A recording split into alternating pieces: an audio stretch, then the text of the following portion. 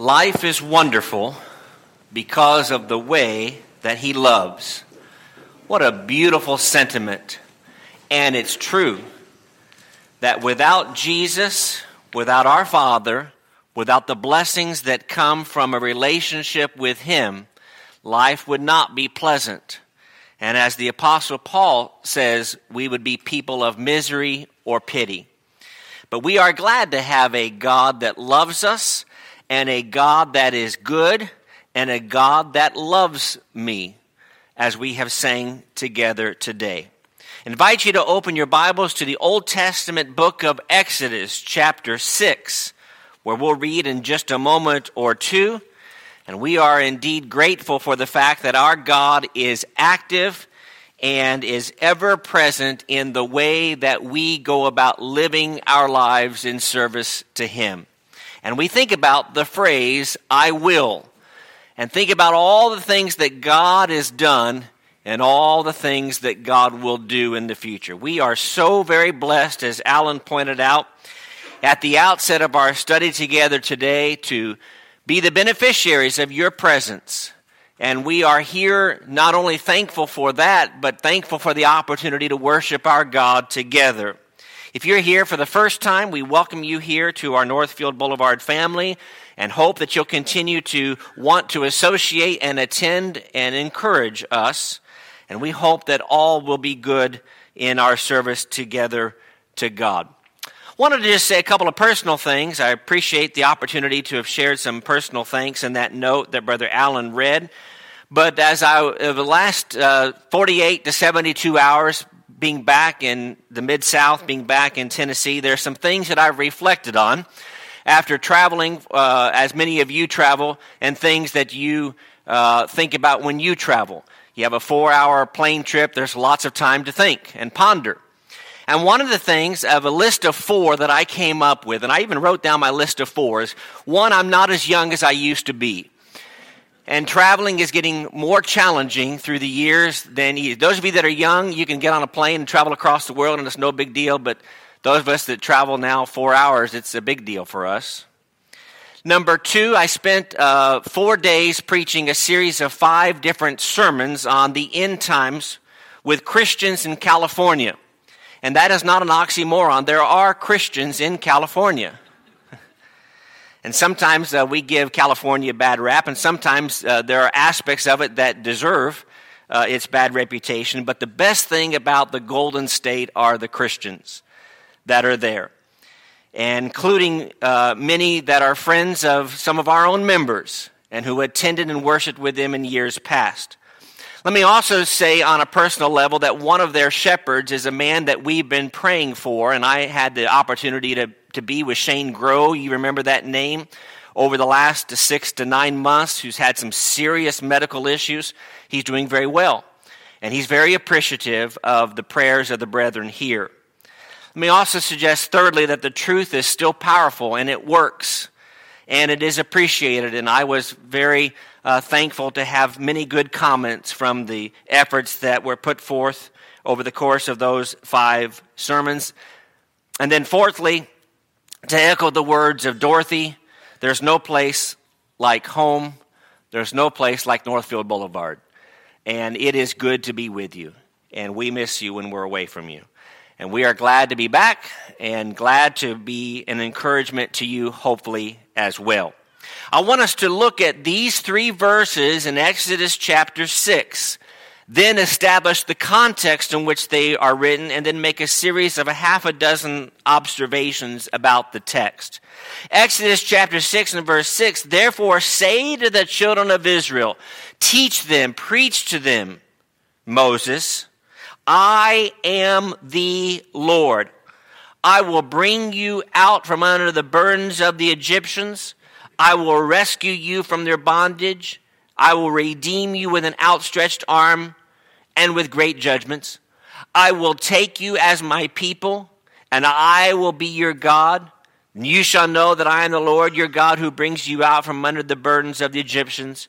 And I will bring you into the land which I swore to give Abraham, Isaac, and Jacob, and I will give it to you as a heritage. I am the Lord.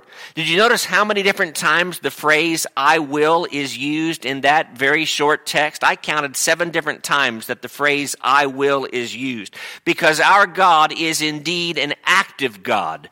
He is a God that is always busy, who never takes a break in terms of caring for us and providing for us. And indeed, he is so good because he loves me, and the way that he loves me is beyond any sort of comprehension, as we've been led so ably in our songs by our brother Caleb today. But I want us to start by looking at the text in which we are focusing our attention today. And it seems to me that having at least a thumbnail sketch or a cursory overview of Exodus chapter 6 is important in helping us to remember what God promised and then delivered. God, you remember back in chapters 3 and 4, chose Moses to be his instrument of deliverance. God could have chosen to have delivered the people of Israel from Egyptian bondage by any means necessary. He could have snapped his fingers and then Egypt would have fallen and the empire would have ceased to exist and the people would have been freed from their shackles of slavery and been allowed to go free. But he said, I want you, Moses, to be my spokesman. I want you because I want you to grow and because I believe that you have the ability to share the message in a better way than anybody else. And of course, Moses was really struck by that, not in a good way, and came up with his reasons or excuses as to why he was not the right guy for the job. But note, if you would, that chapter 6 appears before an additional appearance before Pharaoh, which happens in subsequent chapters, or in this latter part of this particular text, that it comes before the 10 plagues, it comes before the Red Sea crossing. And so it's also important to acknowledge that God is promising, I will do great things for you. And the lesson for us now, some thousands of years later, is that God will continue to do great things for us as well. We have to be obedient to our God and to be faithful to him in order to receive those great blessings. And so what I wanted to do is to look at the 3 things that God says I've done for you, and then look at the 3 things that God says he will do for us in order to encourage us and in order to help us in service. And so we start by looking at what God has done. And we start with number 1 in our list here, in that God makes a series of I will statements in divine promises to Israel. Note, if you would, those 3. Number 1, I will bring you out. Note, if you would, that there in verse 6, that when he says, I will bring you out, that there are lots of words that the Holy Spirit uses to make sure that the readers get the message and get the message clearly. I'm looking at verse 6, for example, in particular, and if you want to underline these 3 key words that are used, I encourage you to do so. But he says, I'm going to bring you out. It's the idea of I'm going to break out or I'm going to carry you out. I love the image of God saying, I'm going to pick you up like a child and I'm going to carry you out of Egyptian bondage. And I'm going to break you out of slavery, out of prison, out of bondage, and make it so that you are all better. Just as much as Brother Jason talked about catching individuals out of the fire of sin today, so we also are carried out by our great God. The second word that is used there in verse 6, where he says, I will bring you out from under the burdens of the Egyptians, he says, I will rescue you. Literally, it's the idea of snatching away. And those of you that are reading from the English Standard Version or the New American Standard see that the word that is used there is the word deliver. And so this is deliverance that comes from our God. This is salvation that comes from our God. And then the third thing, which is certainly important to us as members of the Northfield Boulevard Church, our website even advertises the idea of redemption and God's redeemed people, is he says there in verse 6, I will redeem you with an outstretched arm, with my mighty power and with great judgments. And we know what redeeming means. It's the idea of purchasing or buying back. These are all things that God says, I've done, and I'm going to continue to do for you. This is the God of action we serve. And then secondly, in the text here, he says, what have I done? He says, I will take you as my people. I love this particular concept because in the New King James and the New American Standard and in other versions in the New Testament, the idea is he takes those of us who are not a people and makes us a special people or makes us a people. You see, without God, you and I are nobodies. We are of no consequence. We are unimportant. But God says you are important. And God says, if you serve me, I will grant you a home in heaven. The King James Version, which is a version that a few of you are reading from this morning, renders it, I will take you to me. And it's translated as the idea of acceptance. We know that God does not accept sin. And we're going to talk a little bit about that in our closing on our study together today. But God says, I'm willing to accept you in spite of your sin if you repent of it, and by my grace I will save you. And indeed, as we read from the letter to the Hebrews, God says, I will remember those sins no more. What a powerful passage to consider. Part of being God's people means that He is their God in the first place. And if you would, consider what I would call the cultural import of having gods to protect and to provide. You see, Moses was in many ways the character who was going to reintroduce God to the people who had no real basis for an understanding of a singular God. But rather, in this culture, thousands of years ago, they were used to numerous little gods, little g gods. And so the idea is you would have a god of harvest, and you would have a god of parenthood, and you'd have a god of the water, and you've had a god of the moon, you've had a god of the sun. And these are all concepts with which they must have been familiar. And then Moses says, I'm here to tell you that the God, the only God, is going to redeem you. He's going to rescue you. He's going to bring you out. And He's going to take you and make you a special people.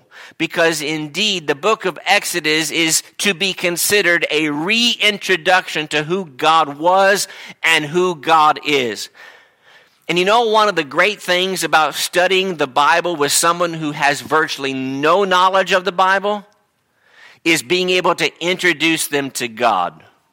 Sometimes, and you may find this in your attempts to teach and share the gospel with others, you will find your job made easier if they haven't been confused by false doctrines over the previous 15, 20, 25 years. That's not to say that we throw those people to the side and say, well, they've been confused, so there's nothing I can do to clear up that confusion. But one of the most pleasant experiences that I've ever had, or series of pleasant experiences, is when I've studied with individuals who have very little knowledge of the Bible, and you are for the first time introducing them to Jesus. Not to the Jesus that everyone knows about and is popularized in media, but to the Jesus who says tough things but loving things. To the God who says there's a hell and there is a heaven. And introducing them to that truth is absolutely a whole lot of fun. And I don't say that just be spiteful, the word fun, but Bible study should be an enjoyable experience. And it ought to be something that is inviting for us to engage in. There's a third thing as to what God has done in the text, and that He says, I will bring you into the land. God does not say, I'm going to rescue you from slavery, but then you're on your own to make it to the promised land. Instead, God promises to be an active participant and indeed the active guidance in getting Israel from Egypt to Canaan. And for those of you that may be a little bit unfamiliar with biblical terminology, we're using Israel here as a group of people, as God's chosen people to get them from Egypt, where they were in bondage, to Canaan, which is the promised land. And indeed, we sing about Canaan from time to time. Turn over, if you would, just 5 chapters or 6 chapters in your Bibles to Exodus chapter 13 and in verse 21. In verse 21 and 22, there's a statement that I want us to really kind of focus on before we move on a little bit further. But in verse 21, it says, "The Lord went before them by day in a pillar of cloud to lead the way, and by night in a pillar of fire to give them light, so as to go by day and night." And that's great. And our 5th graders could tell you that. Yes, there was this pillar in the daytime, and there was this light or fire in the nighttime to guide them, and that would keep them safe as long as they were fixated on that in front of them. But in verse 22, the very last verse of what we call chapter 13, the statement says, "He," speaking of our Lord, of our God, who is the one who says, "I will, I will, I will," on 7 different occasions, he says, God did not take away the pillar of cloud by day or the pillar of fire by night from being before the people. So God says, "I'll be there for you. You just have to make sure that you stay focused on me." And remember that it seems to me that God's planning is evidenced by his swearing to the promise that he made back in chapter 6 and as illustrated there in chapter 13 as well. Those are the things that our God has done for us. And it would be unfortunate if we thought about God only in the past tense and he no longer acted in the ways that he acted in the past. You know, if the Bible was just a history book, then that would be unfortunate in that we would only read this and say, "Wow, that was great for those people then." But today we don't have that hope. That would be miserable. And that would be sad. But instead, we transition to the final section of our study, and that is what our God will do. Because we have an active God who says, "I will," 7 times. And we know that in biblical numerology that it seems as 7 is this concept of completeness or perfection or continuity. And so what is it that God will do for us? Let me suggest to you 3 things that God will do for us. Because the Bible is not just a history book, but is in many ways an introduction to us of our God and an instruction book for future generations. And it tells us of the things that God will do for us. Let me suggest to you first and foremost that our God will bring us out. And you may say, "Well, we aren't in Egyptian bondage. We aren't limited of our freedoms. But we, if we are not with our God, are slaves." If you are not a Christian, you are a slave to sin. Or if you are a Christian who's gone back into the world and you haven't been faithful for months or years or maybe even decades, you've now become a slave to unrighteousness as outlined by Romans chapter 6. And we need to appreciate the seriousness of the sin, as we'll talk about in just a moment, and as Brother Jason talked about even in our Bible class today, because sin is serious business. God, incidentally, is the only one who is capable of doing this. Nobody else is going to carry you out of bondage.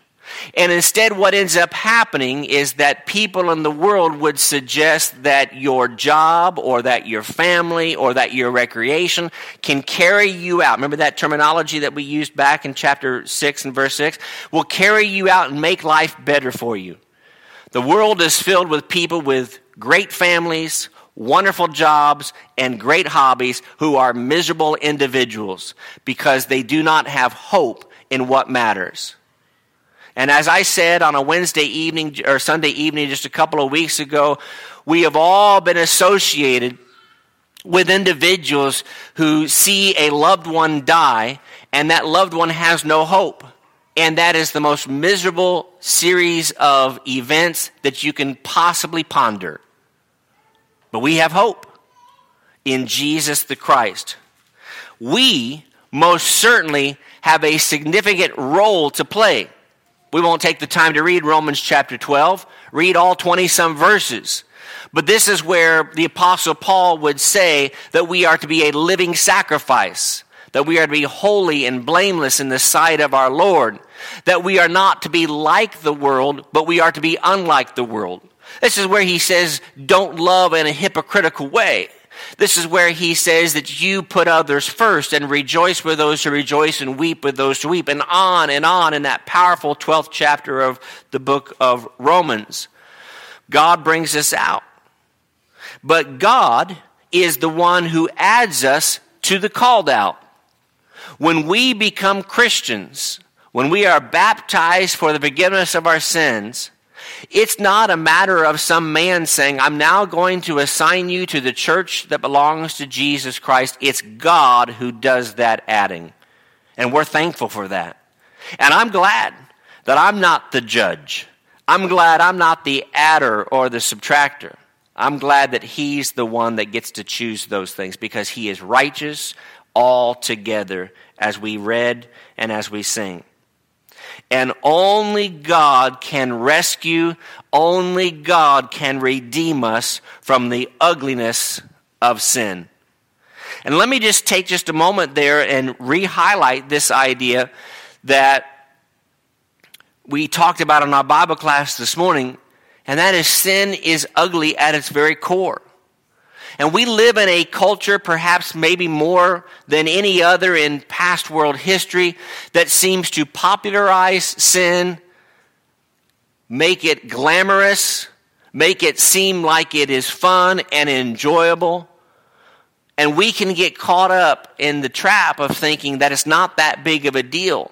We talked about bigger sins versus lesser sins in our study together, and rightly concluded that whether you are an axe murderer or you are one who engages in gossip, and I'm trying to use extremes there of what the world would associate as that which is wrong or right, they'll both land you in hell.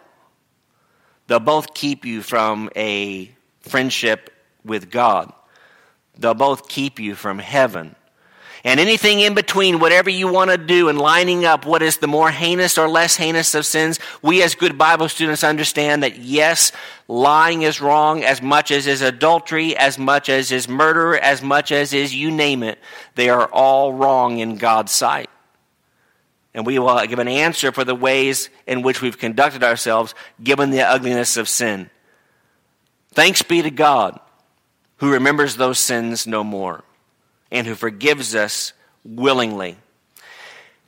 And I'm glad, going back to Brother Jason's point this morning and the point that someone made it at a couple different times in our Bible class, that God doesn't forgive us in the ways that we sometimes fail to forgive others. I'm glad that he forgives perfectly. Now, we have to conduct ourselves in the right way. This second point, we have a role to play. But the fact is you and I can be rescued and can be redeemed by our God. Let me suggest to you this, and that is God makes us his people. I want to look at 3 passages, all in the New Testament, for just a couple of moments here. And I want to start in Ephesians chapter 1 and verse 5. And you may know already where I'm going. And I've even kind of hinted at this at the outset of our study together this morning. Paul writes to the church at Ephesus in Ephesians chapter 1, and he says, "Blessed be the God and Father," verse 3, "of our Lord Jesus Christ, who has blessed us with every spiritual blessing in the heavenly places." And in those last 2 words, in Christ. There are 0 blessings outside of Jesus Christ. Every blessing that matters occurs because of Christ and because of his coming, and because, as Brother Gochi said in our Lord's Supper talk this morning, because he rose from the dead. just as he chose us in him before the foundation of the world, that we should be holy and without blame before him in love. And then verse 5, having predestined us to adoption as sons of Jesus Christ himself, according to the good pleasure of his will. We are adopted as children into Jesus Christ, into our God, and a relationship with him. Paul would write to the evangelist Titus and would say to Titus, among other things, there's an important role that God plays in making us special and making us important in his service. And in chapter 2, for the grace of God that brings salvation has appeared to all men, teaching us that denying ungodliness and worldly lust, we should live soberly, righteously, and godly in the present age. That's a tall order, by the way. That's not easy to do. And anybody that says that's easy hasn't done it. Live soberly, righteously, and godly is tough in a world filled with everything that is but that. But we do it because it's the right thing to do. Looking for the blessed hope and the glorious appearing of our great God and Savior Jesus Christ. And then verse 14, who gave himself for us that he might redeem us from every lawless deed and purify for himself. And watch what he says here, his own special people, zealous for good works. We are a special people because we are God's people. And if you are not a child of God, with all due respect, or if you are an erring child of God, with all due respect, you are no longer as special as you once were or what you can be. God says, I want you to be my special people. But you have to live in a way that in order to make that happen, you've got to take certain actions.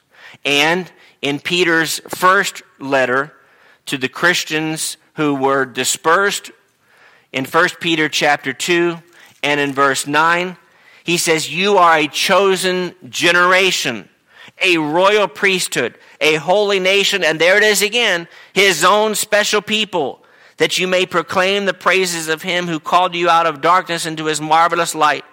And then verse 10 is just so apparent to me as to how wonderful we are, who once were not a people, but are now the people of God, who had not obtained mercy, but now have obtained mercy.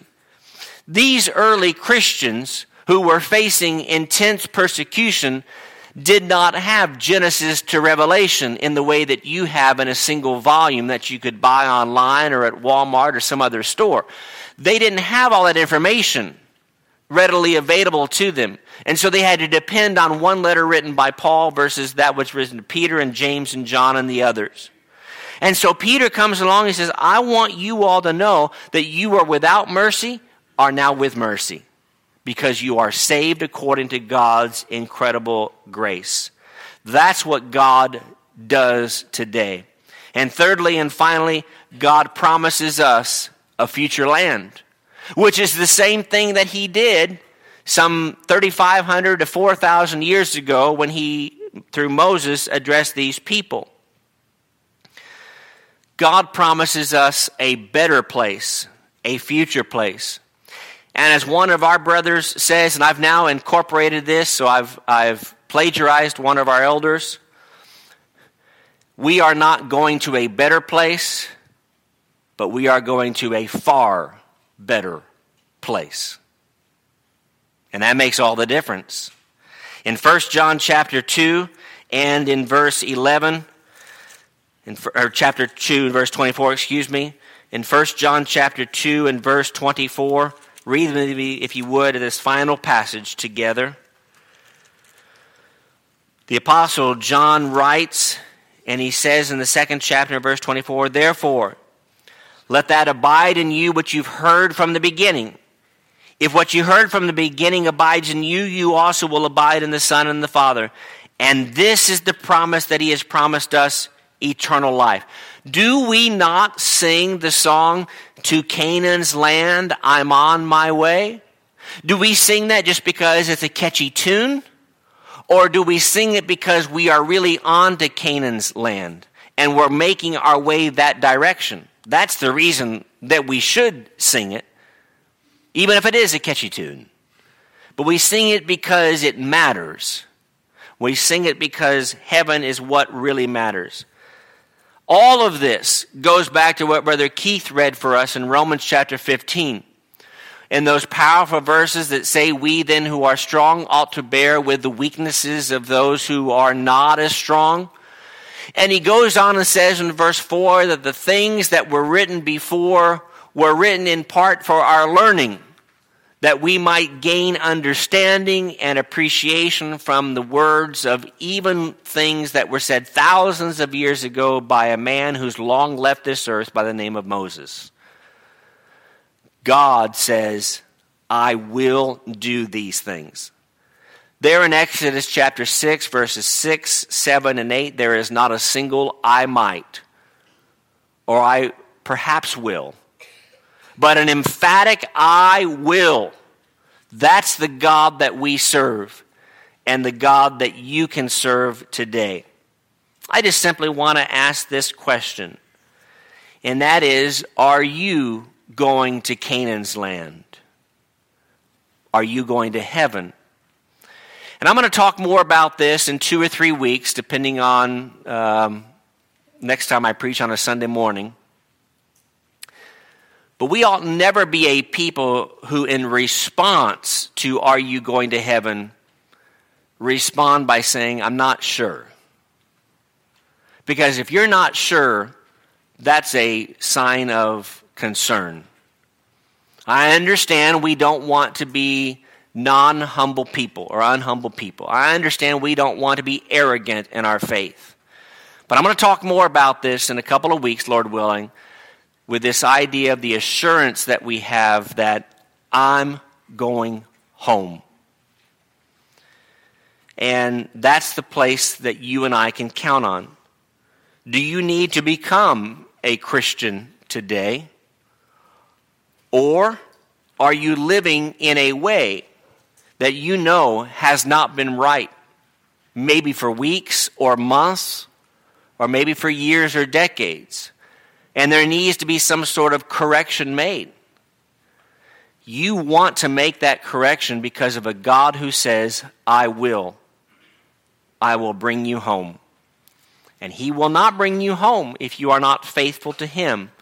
And we encourage you to make whatever correction is necessary this morning.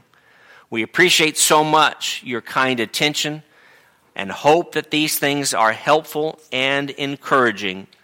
And if we can help you spiritually to make your life right with God in any way or fashion, let us know while together we stand and while we sing.